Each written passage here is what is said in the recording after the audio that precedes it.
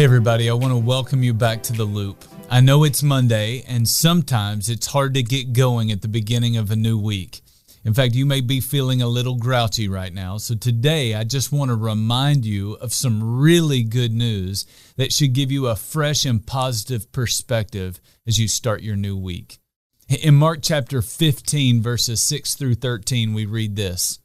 Now, it was the custom at the festival to release a prisoner whom the people requested. A man called Barabbas was in prison with the insurrectionists who had committed murder in the uprising. The crowd came and asked Pilate to do for them what he usually did, which was to let a prisoner go free.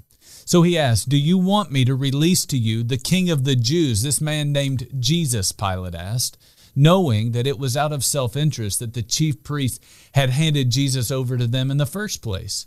But the chief priest stirred up the crowd to have Pilate release Barabbas instead. "What shall I do then with the one that you call the King of the Jews?" Pilate asked them. "Crucify him," they shouted. Now, when you read the story of Jesus, there's only a small number of people who are mentioned in all four of the Gospels. Obviously, you have Jesus who's mentioned by name, you have his mother Mary, you have some of the disciples like Peter, James, John, and Judas. But listen, not even all the disciples are mentioned by name in all of the four Gospels. But there is a man whose name does appear, and his name is Barabbas.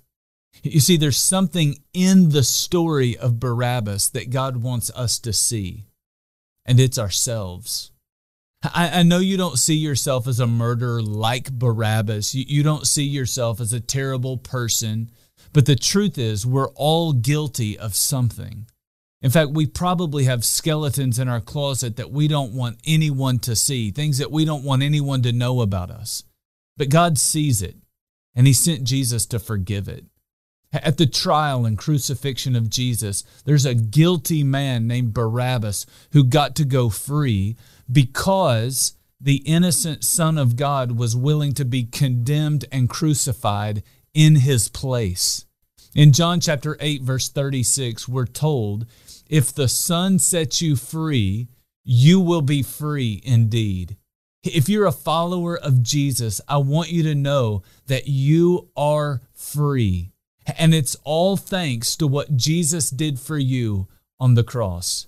So before you start the rest of your day, pause. Thank Jesus for dying in your place so that you could be set free at last.